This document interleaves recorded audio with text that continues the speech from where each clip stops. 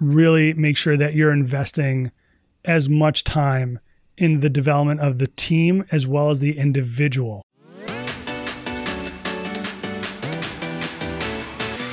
Hi, I'm Nil Spinya, and you're listening to the B2B Leadership Podcast, a show dedicated to demystifying leadership development, one conversation at a time. Each week, I sit down with leaders in the B2B space to discuss their journey and what they've learned along the way. This podcast is brought to you by the B2B Leaders Academy. The cost of not consistently developing your leadership skills is enormous, and the B2B Leaders Academy features monthly leadership training and live coaching. Being a great leader isn't hard. You just need a guide and the right set of tools.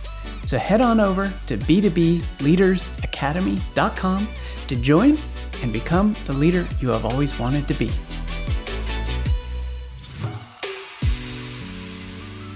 Hello and welcome to another episode of the B2B Leadership Podcast. My name is Nil Spinya, and today my guest is Bill Stakos. Bill, welcome to the show. It's great to be here, Nils. Thanks so much for having me on. I'm excited to have this conversation. Same here, man. Can't wait to dig in. But first, would you share with me and our audience your role that you're in today and the company that you work for? Sure. I work for a company called Medallia. We are a customer experience management platform. So not just helping businesses of all sizes listen to their customers through surveys or other signals that they're capturing, but being able to analyze that feedback in one platform and act on it in the platform as well as looking at that all those signals through the journey and being able to act through the journey. So my team is called Industry Solutions, and I lead that team globally. And we're essentially a group of heads of customer experience or employee experience from other Fortune 100 or Fortune 500 brands. And, we provide industry expertise to our clients and others who are looking to engage with the company. Outside of that being my day job, I also host a weekly podcast, which you've been gracious enough to be a guest on, called Be Customer Led. Exciting platform for me. It's been a great learning and growth hack. And yeah, we've got listeners in over 90 countries now. So it's growing. So it's pretty cool. That's phenomenal. And it was a blast, my episode with you. So thank you for having me on your podcast. And definitely check out Be Customer Led. It's near and dear to my heart because customer is at the center of everything, as I know it is to you and the whole Medallia crew. What you were saying there is really interesting. And I know so much has evolved in the last, even just 5 or 10 years in this space. Give us a sense for where that entire journey is and tracking and Medallia is today as compared to just a few years ago, because I know things have changed so fast. Yeah, I think, the company really, it started off like in the hospitality space, really is helping organizations understand what their customers are saying about them and how to act on that at scale. So, whether you are the manager of a hotel in a specific location, whether you're a front desk person, whatever that is, how are you leveraging feedback from your customers in any format to really affect positive change for your customers day in and day out? Over the last, 5 or 10 years, the technology has really evolved, right? AI and machine learning has become central to the customer and employee experience discipline for that matter. And now we're also at another point, an inflection point where it's not just how do you aggregate all these signals and really make sense of all this data, but also is how do you start to think about this from a much different perspective? And that is a journey-driven perspective. So not just transactional level, you're a customer and you go into a branch and you provide feedback, or you call the contact center, you provide feedback on that experience, and maybe you put on something on social, et cetera. It's really understanding you as a customer. You go onto your phone, then you go to the web, then you call the contact center. It's really pulling all these pieces together, being able to not only automate a next best journey as a customer, so you stay engaged, but also not just the machine doing the work. If you need a human being involved to really jump into that journey and engage you as a customer, we can do that through the technology as well. So a lot of data and automation, and that's kind of the next big shift in paradigm for us. That's pretty amazing. I mean, just thinking about those multiple touch points, the systems, the volume of data given the clients that you work with. I mean, it's kind of mind-blowing, to be honest. It really is. And obviously the bigger, your organization, the more data that you've got access to, trying to figure out what the right data to use is, of course, and how does that make sense? But really if you're in customer and employee experience, over the long term, I just don't think that you can be successful unless you have a platform like Medallia's in place supporting you in the company. Agree. And I'm just glad that Medallia exists, because I know we've all experienced a few, the large brands where you've had the less than stellar experience and you're just like, come on, can't you guys use tech in a little bit better way to give me a little bit better experience? I'm not asking for as much. I just want a little bit better. It's coming. It's coming. Cool. All right, Bill. So let's rewind the clock a little bit. And why don't you take us back to how you got into your very first leadership position? Oh, boy. Well, I'm an older guy, so that's going to go a ways back. So this is probably going into maybe like mid 2000s even. So let's just say 15 to almost 20 years ago. One, it started off with exhibiting leadership without having direct responsibility for a team. That was really about understanding the business at a broader strategic level. That was really knowing my role and how it creates value in the organization, thinking of innovating inside the box plus innovating outside of the box. And ultimately that said, okay, Bill kind of gets this broader perspective. He could be leading a team. And I was really advocating for myself then at the time as well to get into a leadership position. I was coaching and mentoring other team members.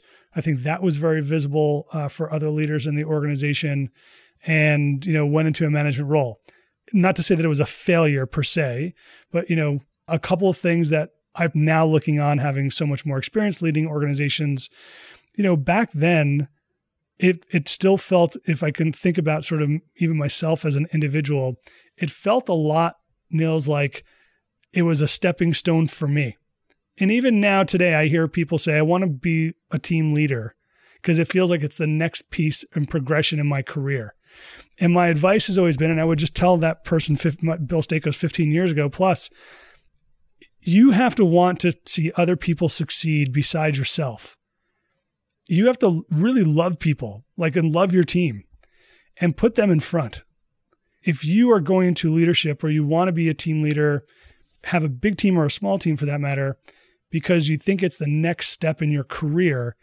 And I've even just counseled people, you're not ready yet for that reason, right? When you can authentically say and prove to me through your actions that you want to be in this role because you want to nurture and grow people and help them be successful, then let's sit down and have a conversation. So much wisdom wrapped up in there. I want to pull apart a few threads.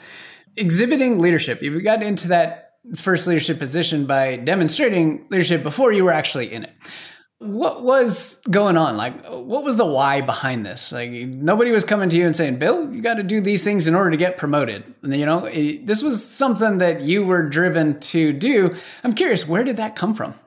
Now we'll go back a little bit further. So, and this is going to sound cliche, but my parents emigrated from Greece in the late 60s. And they owned a diner. From an early age, I worked in their diner. Every job, from cleaning potatoes to making some food to a short order cook to being, in front of the house as a server, as a waiter. And I saw the power of that firsthand from my parents and the way that they were interacting with the employees of the diner. And it was such an incredible life lesson that it's something that I always knew that I wanted to do, whether that's maybe being a business owner of my own at some point. I've never done that, but, or working with people and really helping them be their best. Because I saw what my parents did. Now, my mom was great at it. My dad was not so great at it. He came from a background, it was like stern hand. And, if you didn't listen, you got hit, So that was the way he grew up. It's the way I grew up on some level. But my mother was much different. She was very nurturing and very kind and very focused on people and empathetic. Mm-hmm. And she brought that into the relationships that people had with their employees. And that really shaped me in my philosophy around leadership and what worked, because I saw the result. I saw the commitment that individuals, waking up every morning at 5 a.m. to come work at a diner where you're not making a whole lot of money, by the way, right? But it's a great place to work and you feel valued. not bad for a woman who had a ninth grade education. I think it's really interesting how you saw both sides of what leadership could be, right? And if we equate this kind of the evolution of leadership, your father being a bit more strict and stern, right, was probably the earlier days of leadership in the professional world, and your mother being more empathetic and really investing in people is kind of where things are now. And you got to see both of these as a young child growing up, working in the family diner, in the family business. I think that's just absolutely fascinating. It was really cool to be in that environment. And, you still see leaders who are stern and strict. I mean, there's not, that necessarily hasn't gone away. I mean, just some people are, red on the disc or, whatever the D on the disc, or red and other kind of, leadership style kind of frameworks. And, that's their approach. And depending on where you are, I guess that still works. I think that, particularly over the last 5 years and certainly accelerated, due to the pandemic, I think that leadership has now evolved into not a know-it-all, which you would find it that more maybe stern or strict individual, but a learn-it-all, right? Satya Nadella, I think, is kind of like trying to get Microsoft to be a culture of learn-it-alls, right? So, and that's really important for me to focus on. I certainly don't have all the answers. There's incredible talent on the team, and but together we all create and add value in different ways, and we're going to come together and solve big problems. So that's right. That's fantastic. Not having the answers has been a core theme throughout most guests on this podcast. And, if there's one thing everybody should take away from every episode, is that stop having the answers. Your life will immediately get better as a leader. I agree. And Nils, not to say that I ever thought that I had all the answers, but much like you're learning through this podcast, right? There's different approaches, there's different ways of doing things. And, I talk to people all the time. I'm like, gosh, why didn't I think about that 10 years ago when I had the same problem? It would have been a much better result, right? So that humility and that ability to just give yourself the grace and the space to be able to say, I don't have the answer here, but I can go figure it out with you or for you, is really important. Absolutely. And it's that, coming at it from a collaborative perspective. And when you are the facilitator, the world changes. When you are the authoritarian, the world changes. One's probably going to be more productive than the other, but they are very different in that case. So you mentioned something else about that first leadership position. You said, I understood the business at a broader and more strategic level. Tell us a little bit more about what you meant by that. Before joining Medallia, I was in financial services for 25 plus years. And I was really fortunate to be able to see every part of financial services, from investment banking to commercial banking to retail. So I really knew how the money flowed and how that worked. Being able to bring that perspective, as well as thinking about the types of clients and the personas in each area of the bank. And even if I was in wealth management working at the time, how that really made sense for other parts of the business. And just because you were a wealth management client didn't mean that you were also a retail client. So really thinking about the end-to-end relationship that a particular type of customer could have with their financial services provider, and really trying to make decisions with that kind of broader level mindset. So, and bring that into conversations with other leaders and letting them know that I'm thinking about that as well. And that is important to me. I think that, that showed the leaders that I was interacting with on a day-to-day basis that I'm someone who thinks globally about the bank, not just geographically, but also from a broader business perspective. I was thinking about solutions in the context of the strategy of the bank at the time and really trying to connect the dots that way.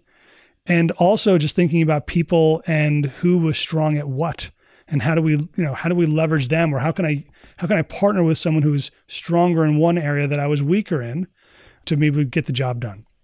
That's fascinating. And I love how you, even the experience that you had way back in that getting into that first leadership role is so applicable to today, right? It's about thinking bigger than yourself, thinking bigger than your team, your org, your department, sometimes even your company.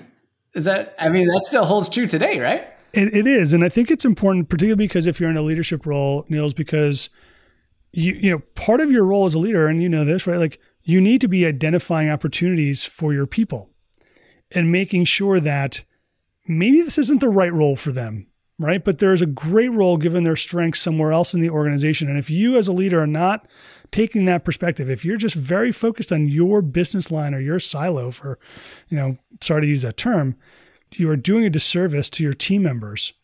And those individuals, if they don't have maybe the motivation to go find new opportunities on their own, they're going to leave. And I think that is a really important part of leadership, to have that broader and global perspective and engage other leaders across the business at the very least, to be able to identify and create opportunities for your team. Yeah, absolutely. 100%. And sometimes like the individuals will be able to facilitate some of those things on their own. Sometimes they won't. And that is a big part of the leadership job, identifying opportunities for the people on your team and being aware of where their strengths are and where they lie, and how you can solve a bigger organizational problem if you use them in a different way, or if they get to engage a different way. And if they're aligned with their strengths, they'll do an even better job. And then everybody wins. 100%. Totally right. If that all happened, we would not be in the Great Resignation today. Yes, that's part of it. I think, I think the work from home piece has also reflected, has made some people reflect on, not necessarily is this the right role or company for me, but is there something else out there that I maybe didn't recognize I wanted and now I know? I don't want to lay all the blame on leaders or companies, right? I mean, it's more nuanced than that. I know a lot of the press likes to focus on that stuff, but there is something else out there to it that's caused the great reflection, as I like to put it to. So we'll get back to the interview in just a minute. This episode is brought to you by the B2B Leaders Academy. The cost of not consistently developing your leadership skills is enormous. The B2B Leaders Academy features monthly leadership training and live coaching. Being a great leader isn't hard. You just need a guide and the right set of tools. Head on over to b2bleadersacademy.com to join and become the leader you've always wanted to be. Now let's get back to the interview. I think that's probably a more appropriate way to term it, the great reflection, because it is reflection that leads to resignation. It's the first step. You don't resign unless you've done the reflection exercise and kind of know that, hey, this isn't working out and whatnot. I think it's in part, certainly some of the factors that exist within organizations and people coming to reflect, and the realization that, I'm not beholden to this environment. I don't have to subject myself to this kind of environment, whatever it is. If it doesn't align, there is opportunity that has never been there before. And that's a very empowering thing. It's a very freeing thing. It's probably a bit terrifying for some people as well. I'm sure. Because sometimes shifting jobs is one of the most stressful things, period, even though it seems like the world does it in this point in time. But that element of, being in control, and I call this being the CEO of your career, like that has to continuously get stronger and stronger and stronger across the board, because the time at which people are invested inside of a company and invested inside of a team and it just continuously shrinks, right? The average tenure inside organizations 50 years ago was a lifetime. Now it's 2 years. Like that's it. So, as leaders, a big part of our job, and I'm curious for your thoughts on this, is to empower the people who work for you to make sure they're as successful as possible in whatever function success actually means. Maybe it's not in that role. Maybe it's not even that company, but your job is to ensure they are successful, because that will build a tremendous amount of rapport and trust. What do you think of that? Two things that I want to touch on. One, just the CEO of your career, because one thing I want to bring up is all CEOs need a board. And you actually need a board for yourself, a professional board of not necessarily mentors, but people who are going to ask the tough questions of you to make sure that you are on track and that you are growing, right? In terms of, your point around maybe it's not even the same company, I tell people go interview elsewhere. You never know where the moonshot opportunity is going to come, frankly, right? And I personally don't want to be the person or the type of leader that holds people back either from, getting access to that moonshot. So, but what I do ask is at least be open and honest that you're going to go on this interview. I'm not going to put you on some naughty list and you get a smaller bonus or whatever. Like double secret probation. Yeah, right. So yeah, exactly right. Now we're really dating ourselves.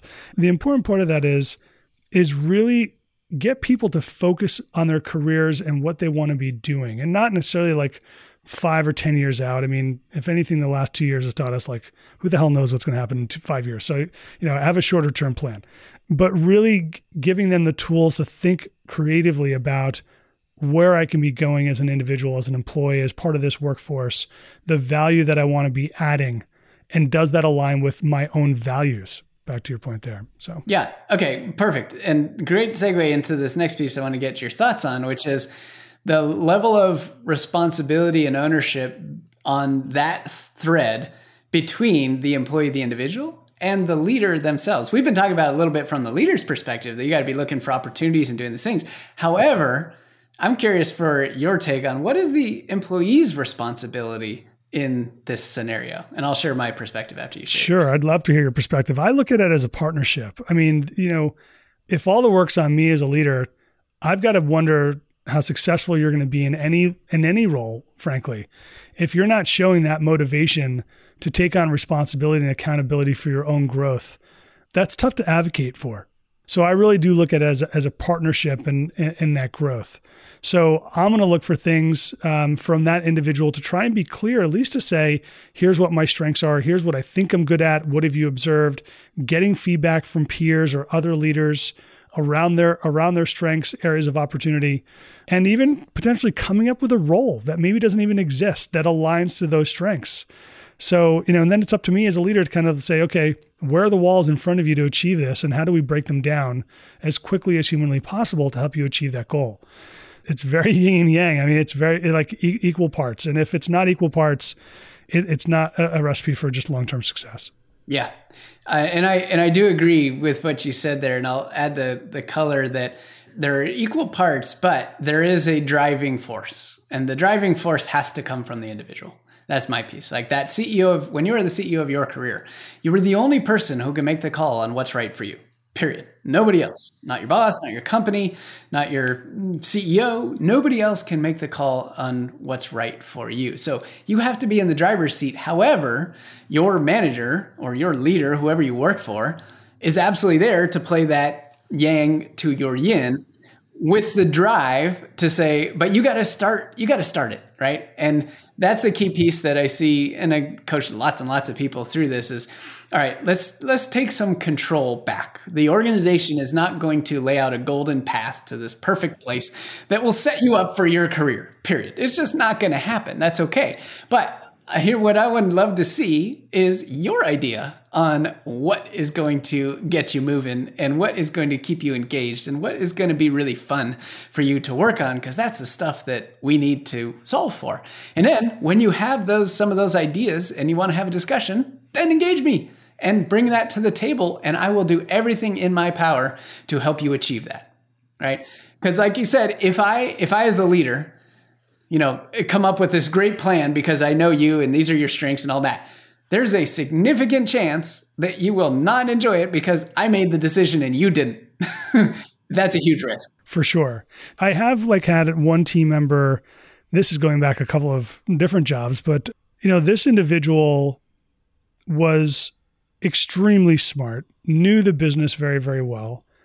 You knew that there was a lot of potential there, but there was something holding them back. It could have been bad prior leadership or whatever that was. Maybe just, personal demons in your head, right? Just I'm not good enough kind of stuff, which is, you see that more than you'd like to sometimes. I think there it is your responsibility as a leader. Now, at the end of the day, to your point, that person needs to want it too, because if you just open the door, put them into that role, and they don't want it, they're going to fail miserably. And then you really are to blame as a leader.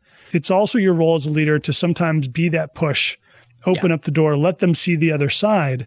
I had a leader who said, fear is the door that on the other side of everything exists, right? So if you can open up that door for them and let them see all that they are capable of and all that they could achieve and nurture them through that and down that path, really amazing things can also happen. The yin and yang analogy you used is perfect here, because if an individual is coming into this, let's say, has some emotional baggage from how they've been treated in prior companies where this was not even entertained, they're not going to be in a position to take full control and just flip the switch, right?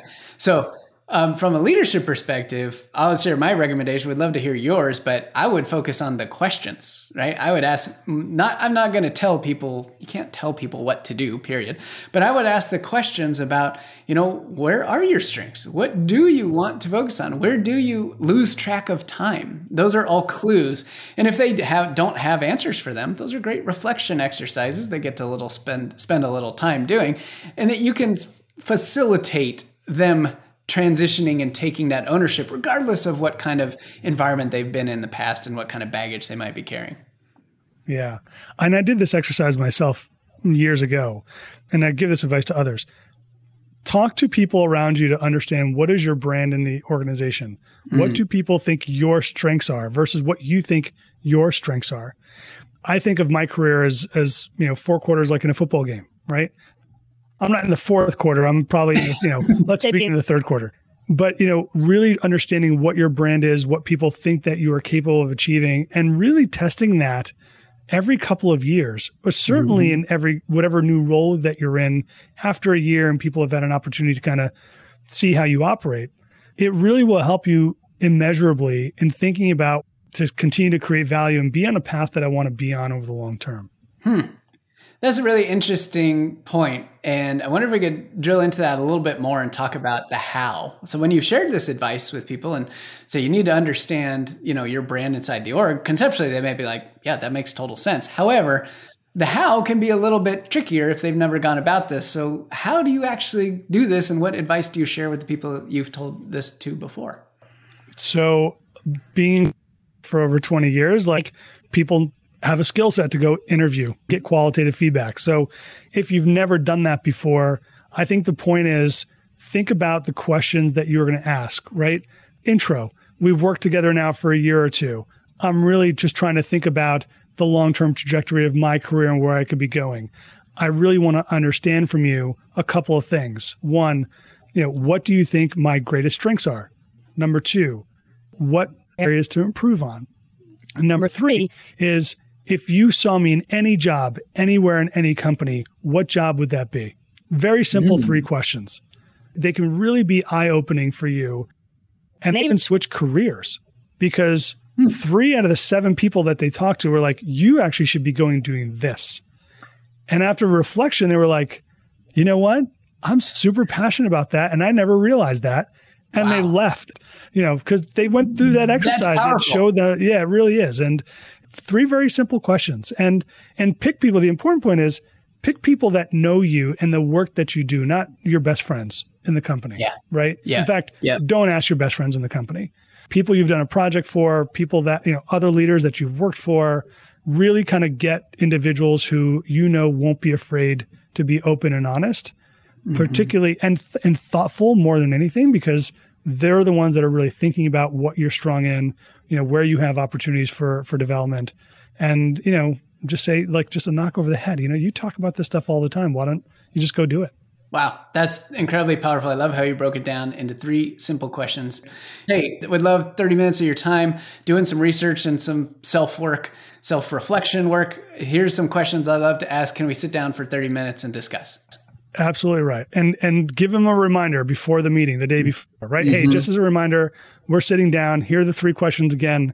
If you haven't had time to think about it, can you put in some thought to this tonight so we can be prepared to have this conversation? It's really important to me that we do that. I love it. I think we'll have to put this in a simple cheat sheet takeaway here for this episode that'll be included in the details, because that can sometimes be the hardest getting started of, I want to know how I'm viewed in the org, but what questions do I ask? And if you haven't been in customer experience for 25 years, it can be a little daunting, right?